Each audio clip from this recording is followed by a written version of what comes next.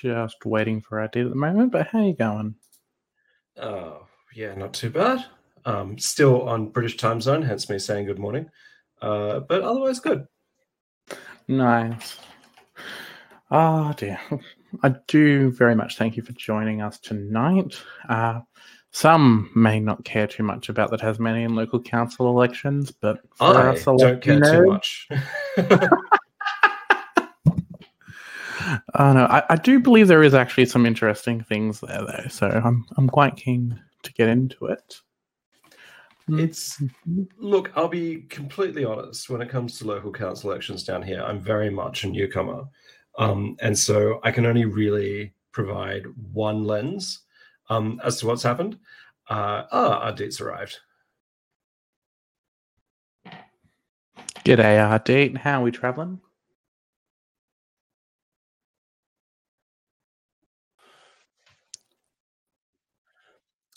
Sorry about Can't that. hear you yet. Yep, sorry about that. I had an internet issue, and I just told Apricot I was ready, and then went wildly charging in the office, turning off a computer I knew that was chewing stuff, and ran back in. So my apologies. Yeah, no problem. That's okay. So we might just simply jump into it. Anger, do you want to give us a little bit of an overview on the Tasmanian local council elections? Because, certainly. correct me if I'm wrong, this election was a little bit special because they did something new for the first time. Yes. So this is the first local council election in Tasmania which has had compulsory voting. Now, with that in mind, the rate of return is lower than it is generally at an Australian federal election, which kind of makes sense for a second order election. So normally for the federal election, we get around about, I think it's 90 to 95% of people showing up and voting. That's not commenting on people who show up and draw a dick on their ballot papers, but the people who do show up is around 90 to 95%. For this, it was between 80 to 90%. So I think the highest return was around about 88.9%, and the lowest was around 81%. Now, part of the reason for that is that this was an entirely postal election.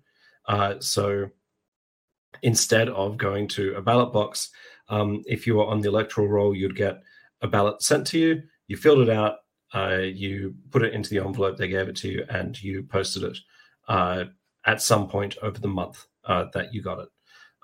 I was actually in Europe for most of it, so I managed to get back down to Sydney just before the end of it, and they said that they couldn't send it to somewhere in Europe, but I managed to get it in Sydney on the Thursday, post it on the Friday, and I think it was closed on the Monday or the Tuesday.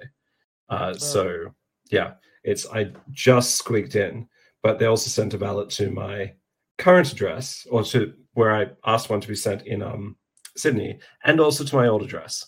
So I only used one ballot, but I received two. Yeah. So there was a definite date cut off. There wasn't any allowance for mail. I'm pretty sure that the date cutoff was on the Tuesdays, and it had to be sent in by the Tuesday because they kept counting it really until this week, actually. So I don't think we got the final result until Monday of this week. But it had to be mailed by the Tuesday. Right. Yeah. Right. And just on the surface of it, was there anything that particularly stuck out to you in the results? Not really. Well, look, before I talk about the results, do you mind if I spend a little bit of time talking about the electoral system and how it kind of works down here? Yep. So I actually live in the federal constituency of Clark, which is named after a guy called Andrew Inglis Clark, who, if you haven't heard of him, I don't blame you, but look him up. He was a really cool guy. He was all about women's suffrage back in the late 19th century. So before a lot of other people were talking about it.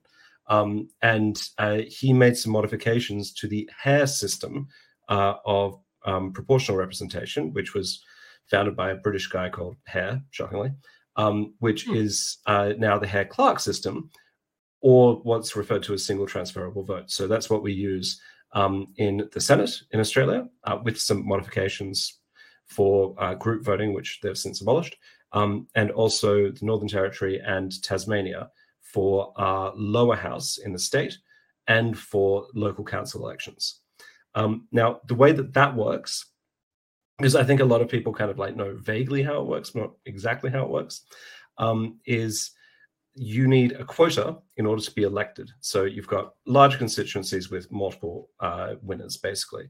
And that quota is the number of votes over the number of candidates plus one.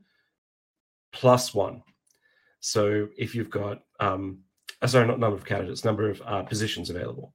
So if, say, for example, you've got 9 councillors that are going to be voted, and you've got 100 votes going in, you need 100 divided by 9 plus 1, so that's 100 divided by 10, so that's 10, plus 1, so that's 11, in order to get a quota, in order to be elected. Now, if a candidate gets more than a quota, what happens is that after they've been elected, all of their votes will transfer to their second preferences, but at a lower transfer value. So instead of their vote being worth 1, let's say, for example, that the quota was 10 and someone got 15 votes, 2/3 of everyone's vote went into that 10, and then 1/3 of everyone's votes goes to their second preferences. So the transfer value from that is 1/3. So you end up with, and that's how you kind of, when you look at the Senate results, you end up with people getting point something of a vote, and kind of going, well, how does that work? And like, that's kind of how that kind of sorts itself out. So anyone who gets over a quota, and that's generally not very many people, but anyone who gets over a quota, they are elected.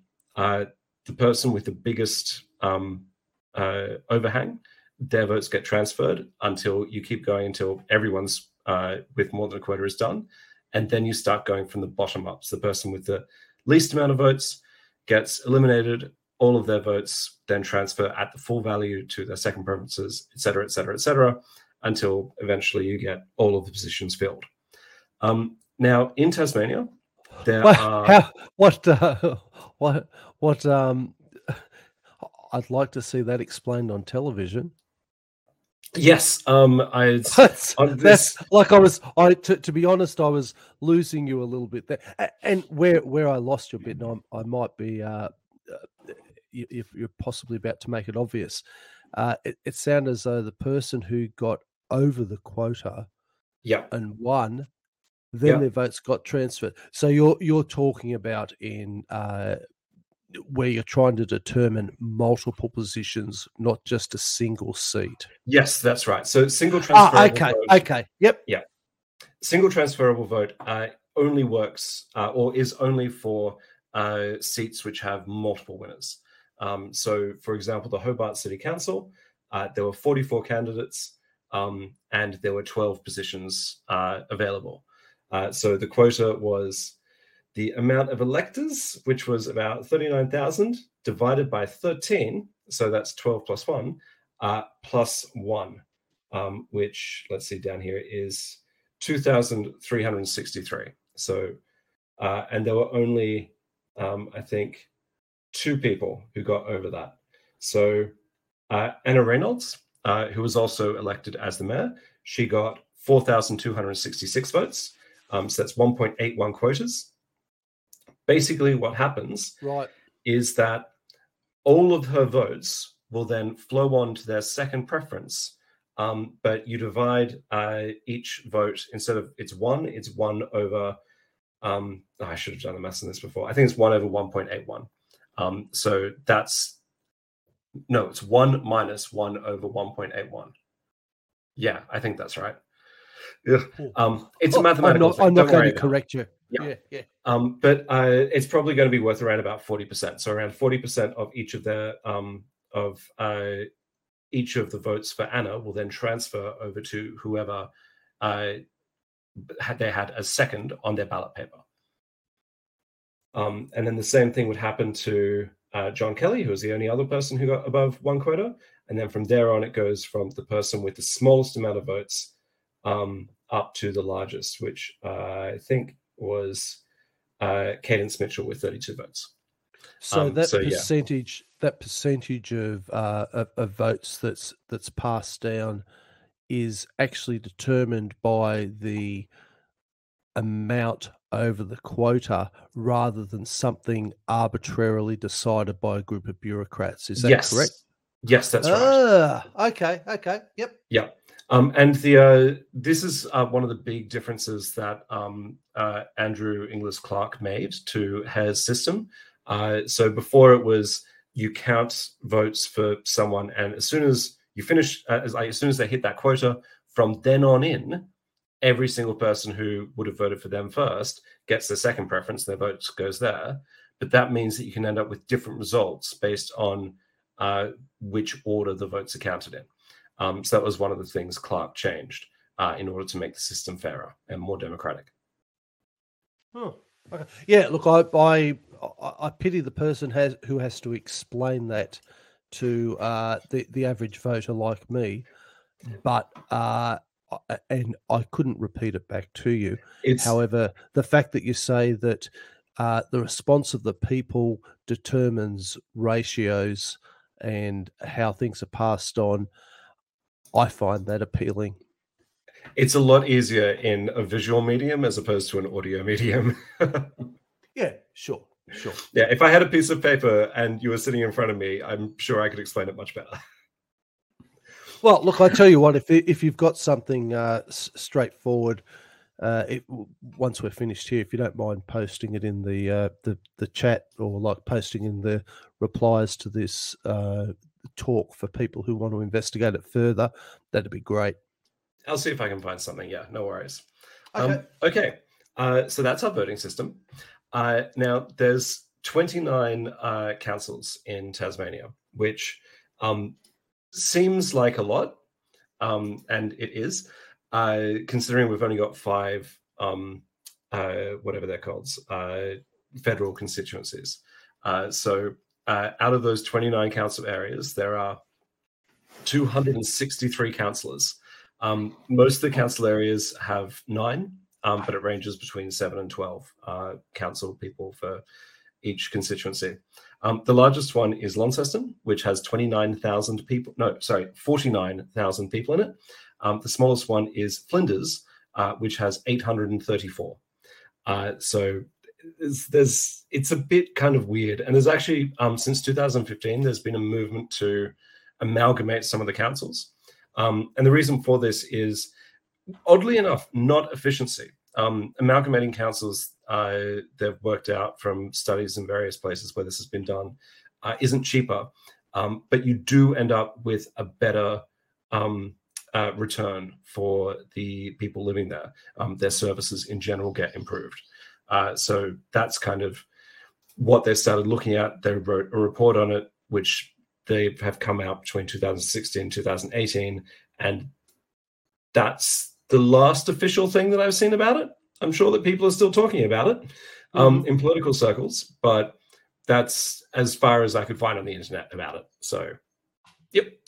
And how are they measuring that in regards to the success of delivering services and benefits to people in the amalgamated areas up on the mainland? It's not just in the mainland, actually. It's they've looked at studies in different parts of the world as well. And I could not tell you off the top of my head, but I will stick the reports from the Tasmanian Department of something in the chat, also in the comments afterwards. So if people want to peruse them, they can kind of like have a look through.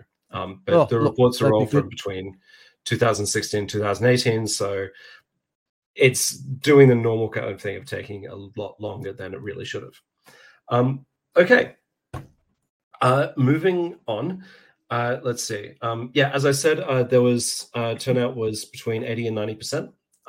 And turnout previously was between 60 and 65% in 2018. So it's an improvement of about 20 to 25% based on making it compulsory, which is, I think, pretty good. Not fantastic, but pretty good. And I think when a bunch of people get fines after this kind of thing, they'll go, oh, I'm definitely going to try and vote next time, or I'll try and remember. The ballot papers I found to be interesting.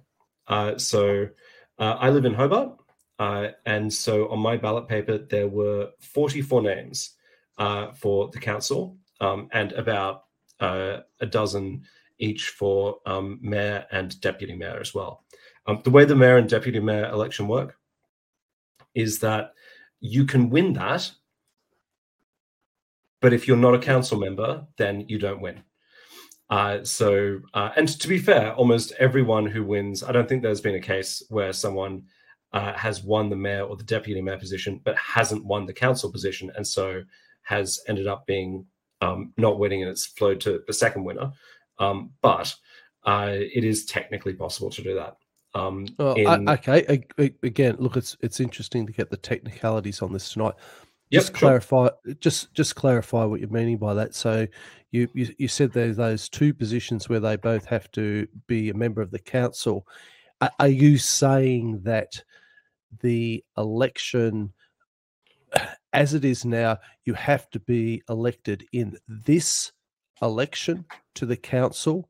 Yes, that's right. You can, right. So, are you essentially casting a vote for the one person twice? Yes, but you've got three different ballot papers. So you've got a ballot paper for the council, a ballot paper for the Lord Mayor, and a ballot paper for the deputy mayor. So, for example... Okay, yep. So there were 11 names on the Lord Mayor ballot paper, and the two people it came down to, Anna Reynolds and John Kelly, they were both elected to council, and Anna Reynolds won, and so she's now on the council and the Lord Mayor. Of the other 11, I think 1, 2, 3, 4 of them.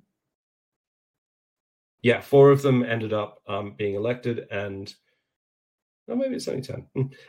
But 2 or 3 of them both didn't win Lord Mayor and also didn't win council seat. So if they had won the Lord Mayor, but they hadn't won the council seat, they would have been out of the running for the Lord Mayor, and so their votes would have then flowed on to their second preferences, and it would have worked out from there. So they would have been eliminated first, kind of thing. Yeah, it's a little bit weird. It was explained to me by one of the councilmen, actually, and his explanation kind of like didn't really stick in my head, and because it doesn't really make that much sense the way it's organized, but whatever. I think the way they do it, they just kind of run the election as normal, and in the very, very, very unlikely situation where someone becomes the mayor but doesn't get a council seat, then they'll have to just like take them off and then rerun the election again. But that almost never happens. Right. Okay. So what was I going to say next? Yes, the ballot paper. As you know, I'm a member of the Greens. And one of the things that I found really quite irritating is that the ballot paper didn't have party affiliations on it. Now, you don't have to affiliate with a party to run. And in fact, most people don't. So, for example, let's see, what's his name? Will Coates, who ran in the federal election as the Liberal candidate and run, I think it was about 15% of the vote in Clark. He ran as to be a councilman and wasn't elected, actually. So he got 10,000 votes for the federal district of Clark, which is Hobart and Glenorchy put together. So you could divide that by 2 and say about 5,000 votes. But for the local council, he only got 480 votes. And I think a lot of that has to do with the fact that you don't have affiliations on the ballot paper. Now, I think this doesn't just work against the poor old Liberals. It also works against the Greens, because the Greens are the only party that actually affiliates and says these are Green members who are running, who are part of the Green kind of team at all levels of government. and 2 Green council people were elected in Hobart. That's Bill Harvey and Helen Burnett, who's also the Deputy Lord Mayor. But not having it on the ballot paper, I think, kind of detracted from that possible vote, which could have been out there. Now, you did get a booklet with the voting material, with a statement from all of the candidates. There were 44 candidates. This a bloody comprehensive freaking council election. How many people do you think read that booklet all the way through? I didn't. Oh, God. Yeah, it's and this is the other thing as well, is that it could be a photo of the person's name, and then the statement afterwards. So even there, if you were a member of a party, you couldn't put the party logo next to your face. So I think the results would have been quite different if people had known party affiliations. Now, whether or not this is a good or a bad thing, it could be very much up to the candidate as to whether or not they wanted to affiliate with the party. Like Will Coates could have been like, you know what, I don't think the Liberals get that many votes here. But the Greens do, because first they want people to know that they're Greens so that they can go, oh, well, look, I like the Greens, I'm going to vote for them. But also, like, it is honest in terms of, like, it's just a bunch of names. I'm a Green. I don't want someone to vote for Nathan Wolf because it's a cool name if they're a Liberal voter and they don't want to give their votes to the Greens. So it's kind of, I think it would advantage the Greens, but I honestly kind of think it would be good for everyone if you could put party affiliations on the ballot papers as well. Anyway.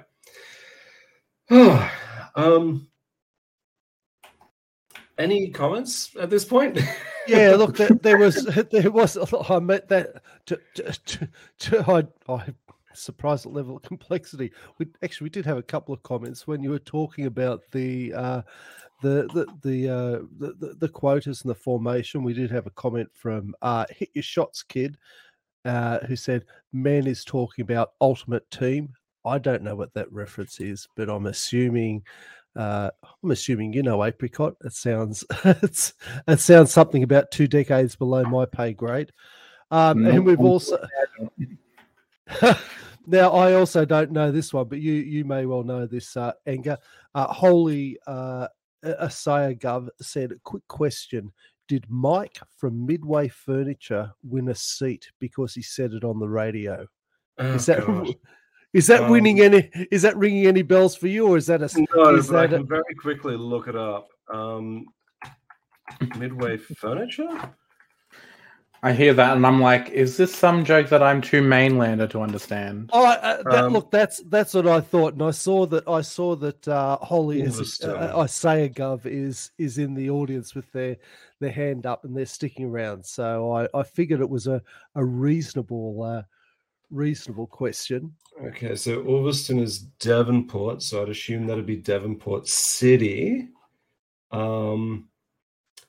are no mics in Devonport City. Oh, it's just out of Devonport. Oh, god damn it. What's just to the left of Devonport? Central. Just while I'm it looks like Central Coast. Just while I'm commenting on this, I do want to kind of point out I love some of the names.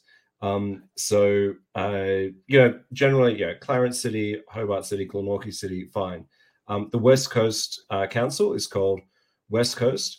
The East Coast Council is called Break a Day. Break a Day. Because they get the break of day first, I guess. And sure. Oh, is that an O with a single O quote, apostrophe day. Well, why not? Actually, look, I do have. While you're looking that up, if you can multitask and think about this, one of the comments that I do have is, what is it that you think is has captured the attention about this Tasmanian local election race this year? I mean, to be perfectly honest, I couldn't have given two hoots about Tasmania or any other state. In fact, even any other city, but it's really been. It's had a fair bit of exposure. It's been something that has actually hit the mainstream media. Have a speculate. Okay, so this is kind of interesting because looking at all of the races, most of them, the amount of candidates has been less than double the amount of councillors. So that means that if you were running, you had a greater than 50% chance of being elected, which kind of makes me feel that it's not a particularly close contest in a lot of places. Like the big cities, well, quote unquote big cities for Tasmania, like Launceston and Hobart and Clarence and Glenorchy, like you had more. But I think there was at least one. Let me see if I can find it. So the Southern Midlands Council, there were 7 councillors. There were 8 candidates running, which meant that Bob Campbell lost by, it looks like 15 votes, which is kind of amazing. But then there was another, if I can find it. So King Island Council. So Tasmania's got those 2 islands chains on the like kind of towards the mainland. The one on the left is King Island. There were 9 councillors. There were only 8 candidates. So they were all elected. And then they had to have a councillor vacancy runoff election. Now, the good thing about King Island is there's only 1,100 people who live there, so it was pretty easy to organize, I assume. But it's again one of those things where it seems like there's more media attention given to this than it really kind of warrants. Now, with that in mind, Tasmania historically has been quite conservative. So I was actually looking through a bit of Bob Brown's, one of Bob Brown's books the other day, and when he was saying when he was a teenager, they abolished the death penalty for gay people, and I was just like, oh, that was really recent in our history. In the 70s when he came out, the punishment for sleeping with someone of the same sex was 21 years in prison. So just over the past 40 years, Tasmania has gotten much more left-wing than it used to be, although it is still kind of somewhat conservative compared to the rest of Australia.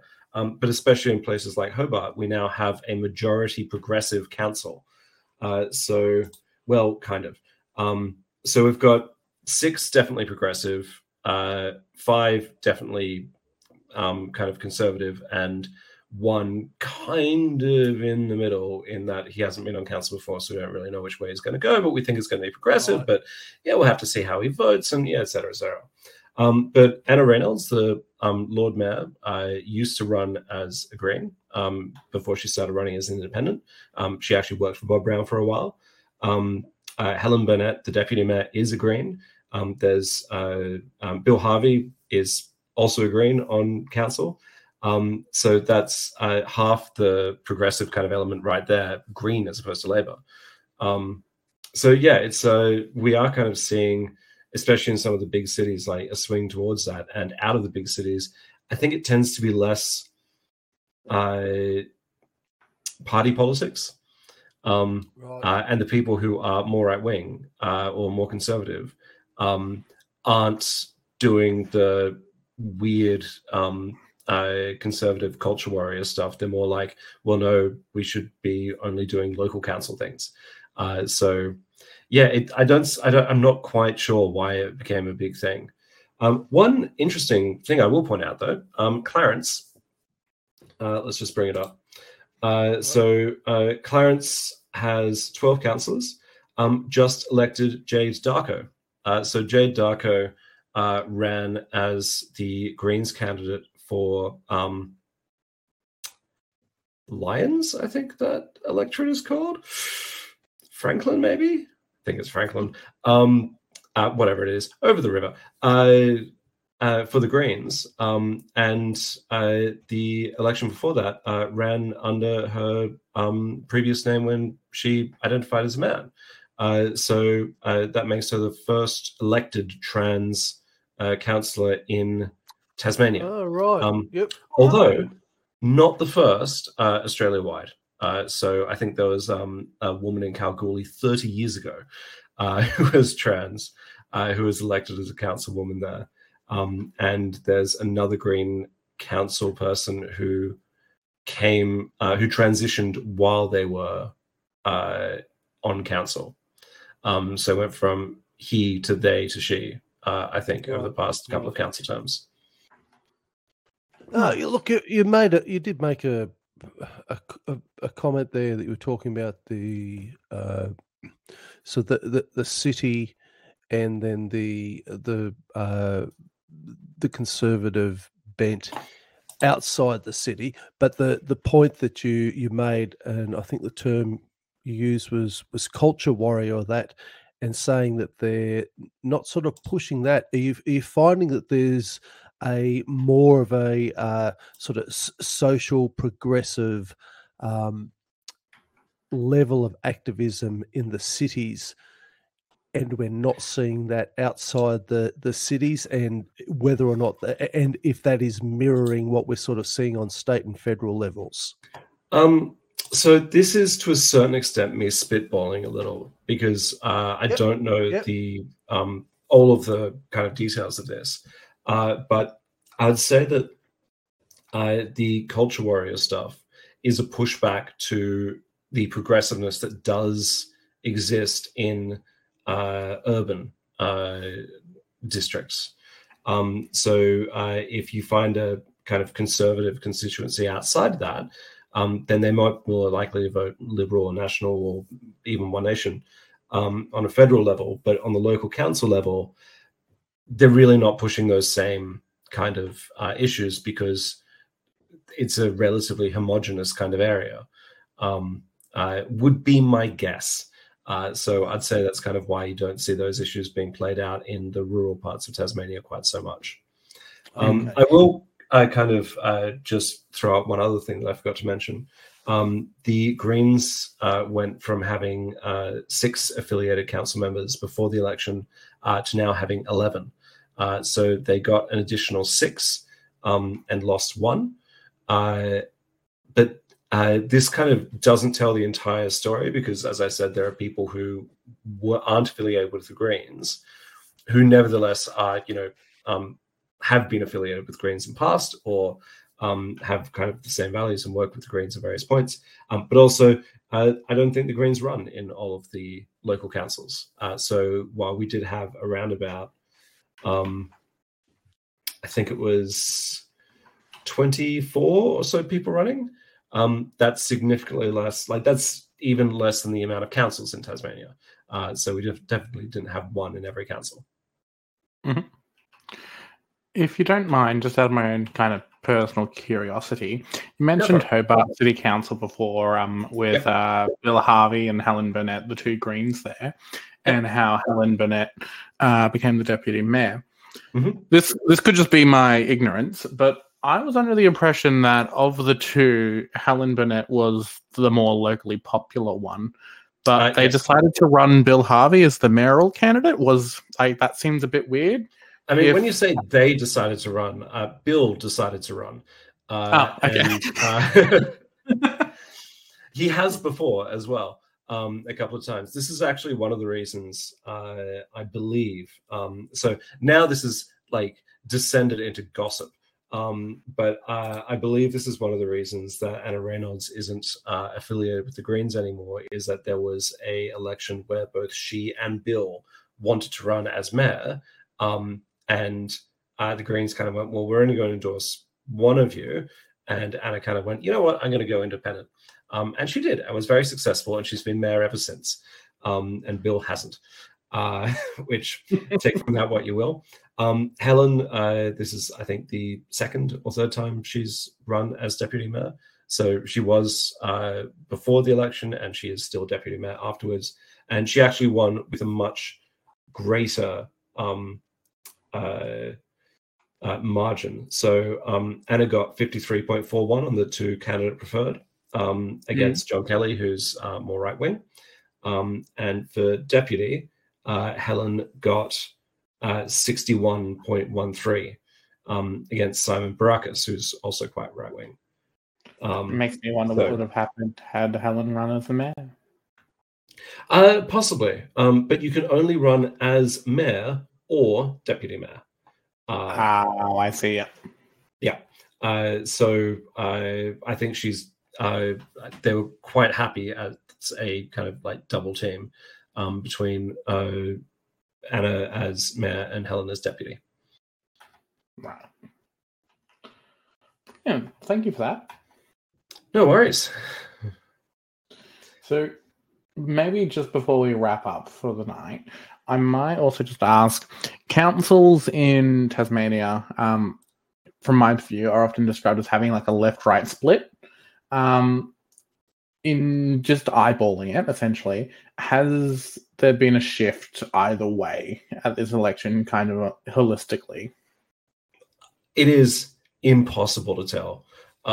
It's especially not at this point. The way to find out how councillors kind of vote or affiliate or lean is by watching all the things that they vote on, or by asking them whether or not they're part of a political party, or asking a political party who they endorse, and that involves a lot of phone calls and things like that.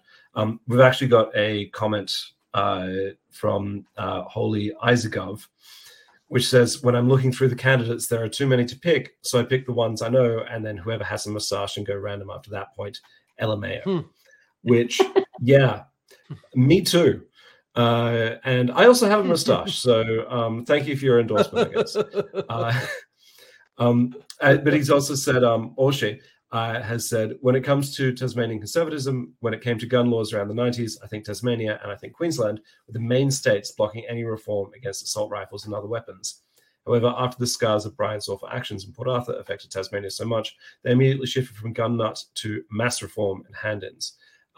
I can't comment on that. Do either of you know too much about that? No, unfortunately. No, to be honest, I did take a screenshot of that because I thought I haven't heard that one before, and there's probably a whole roll full of alfoil in there. But so look, who knows? The one thing I will say about that is that I can't speak for the rest of Tasmania, of course, but for a couple of years before the Port Arthur massacre, the Greens had been pushing for gun reform in Tasmania in specific and Australia in general. Although I think that might have something to do with the fact that someone tried to shoot Bob Brown once. So yeah, that might have coloured opinions a bit. Yeah. Yeah. Any other comments? No, I think that's it from me. What about you, Ardeet? No, look, I suppose my main comment is the level of seeming complexity that has to be explained for it for the elections, and how that actually translates to the average voter on the street, particularly as it's compulsory this year. I do find it. I asked the question about why it was so interesting, because I find it interesting that people have been. It seems to have captured a lot of attention. The elections down there. Look, I suppose the other comment I had was the creeping in, and Tasmania is by no means alone on this, but the creeping in of the party affiliations at the council levels. Now, obviously, you've always had that. It's been going on for decades. It seems to become more prevalent, and it seems to become a little bit of an echo of state and federal, as opposed to more of a communal people working together for the community. It seems to become a launching pad for the state and then the federal elections. And it's not just Tasmania; it applies to other things. I don't know how comfortable I am with local councils being used as a springboard for state and federal aspirations and ambitions, rather than a mechanism to serve the local community. It's one of the sort of the last bastions of where you can go eye to eye with your leader on the leader in brackets, in quotes.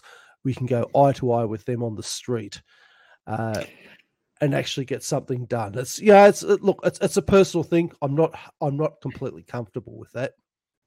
I think I am actually going to have to disagree with you here, Ardeet, because while I would agree with you that local councils are becoming more party affiliated as time goes on, I also think it's actually particularly prevalent in Tasmania. Tasmania, especially in their upper house, is known for having independents. Either they're on the verge or they just now have a majority party affiliated people in that upper house now. The thing is, more people openly running as party endorsed candidates to me is just an acceptance of the status quo. Like all those independents that have been on council previously often already have been members of political parties. They're just running as independents. So, and I don't know, I think I just prefer my councillors to be a bit honest about their affiliations. I would like the option to be able to state your affiliation, which doesn't necessarily mean that if someone is affiliated with a party that they have to, but I'd like you to be able to say that on the ballot paper so that people can say, oh, yeah, they're Green, I probably agree with them, or they're Labour, I probably agree with that, or they're Clive Palmer's United Australia Party, I agree with that. But the ability to be able to state what your party affiliation, I think, means that voters don't have to do all of the trolling to try and work out who they actually want to vote for out of 44 possible candidates. I think it's going to be quite interesting to see what the percentage of spoiled ballots were in this election throughout all of Tasmania because of that. Because frankly, I mean, maybe you see one or two people, and how many exhausted ballots as well.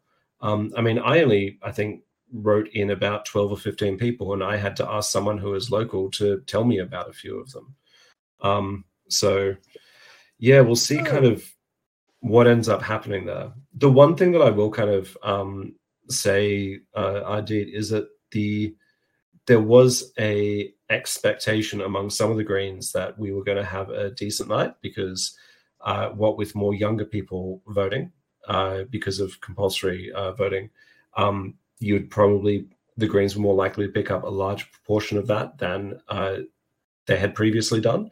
And that didn't happen as far as I can see. Like we did win more seats, but we didn't do as well as you would expect given the federal or state level of support for the Greens. So again, I'm kind of like, I'm a little bit annoyed at the fact that you cannot state your party affiliation if you want to. Yeah, look, that to me paints a negative case, and the reason it paints a negative case for me is you made that comment that you had to ask a couple of people about what to get a bit of information about other candidates. It seems to me that placing your affiliation on there means that you get into this mentality of, okay, I vote federal Greens, I vote state Greens, okay, local councils, I'll vote Greens. And I suppose for me, the local councils are essentially the last bastion of true representation where you can actually impact something in a direct manner for you. I mean, voting for, some bureaucrat in Canberra who is, lobbyists in their ears and thousands of miles or thousands of kilometres removed from you, it is a very distant thing, but it's a very intimate, direct and immediate thing, voting for your local council. And my personal opinion is, I think introducing that level of state and federal politics is a corruption and a bit of in some ways, a bit of a social perversion of what the local councils, in my opinion, ideally should be doing. Okay, yes, but. And I think that we could be here for a very long time kind of continuing with this. Sure. Yeah.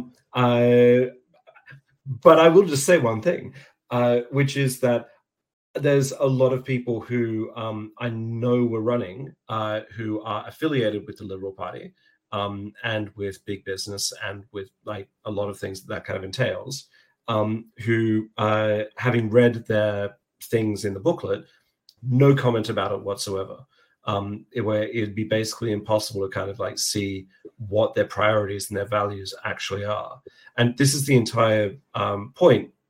Well, okay, this is not the entire point, but this is one of the useful things about political parties, is that they are a shorthand in knowing what the values of the person who is represented by that party is, what kind of things they are likely to support or not. So, for example, the Greens down here have talked a lot about the housing crisis and about dealing with what's euphemistically referred to as short-term rentals, which is Airbnb. That is something that I know they'll be fighting for on council. I would like to know which ones those are if I'm struggling to pay rent when I'm voting, but there's no real way to know apart from reading the 44-page document. And sure, I can do that.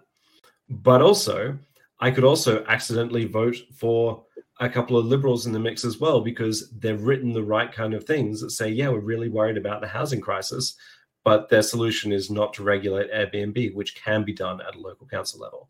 So, yeah, look, that's a fair comment. I understand your point. I can see that argument. Yeah, I can see your argument as well. Like, don't get me wrong, but yeah. Yeah. Thank you very much, Holly. Mike has indeed been elected. Oh, cool. Awesome. Mike who? Midway Furniture. Yes, What? Mike from Midway Furniture. Oh, Midway Furniture. The infamous Mike from Midway Furniture. What's his last name?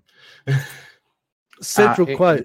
Who's just been elected? Who's in Central Coast? Smith. That is Michael Smith. Central Coast. Okay, cool. I don't think I looked at that one. Wait, hold on a second. Central Coast. No, I'm looking at Central Highlands. Cool. Yep. All right, there we go. Thank you. Well, on that note, I think we might wrap up for tonight. Thank you once again, Anger, for joining us. It's always a pleasure to have your insights. Thank you for having me, Apricot and Ardeet. That's great. That's good. Thank you for being here. All right. Everyone have a great night. Cheers. Going to get back to the scotch. Good move. See you.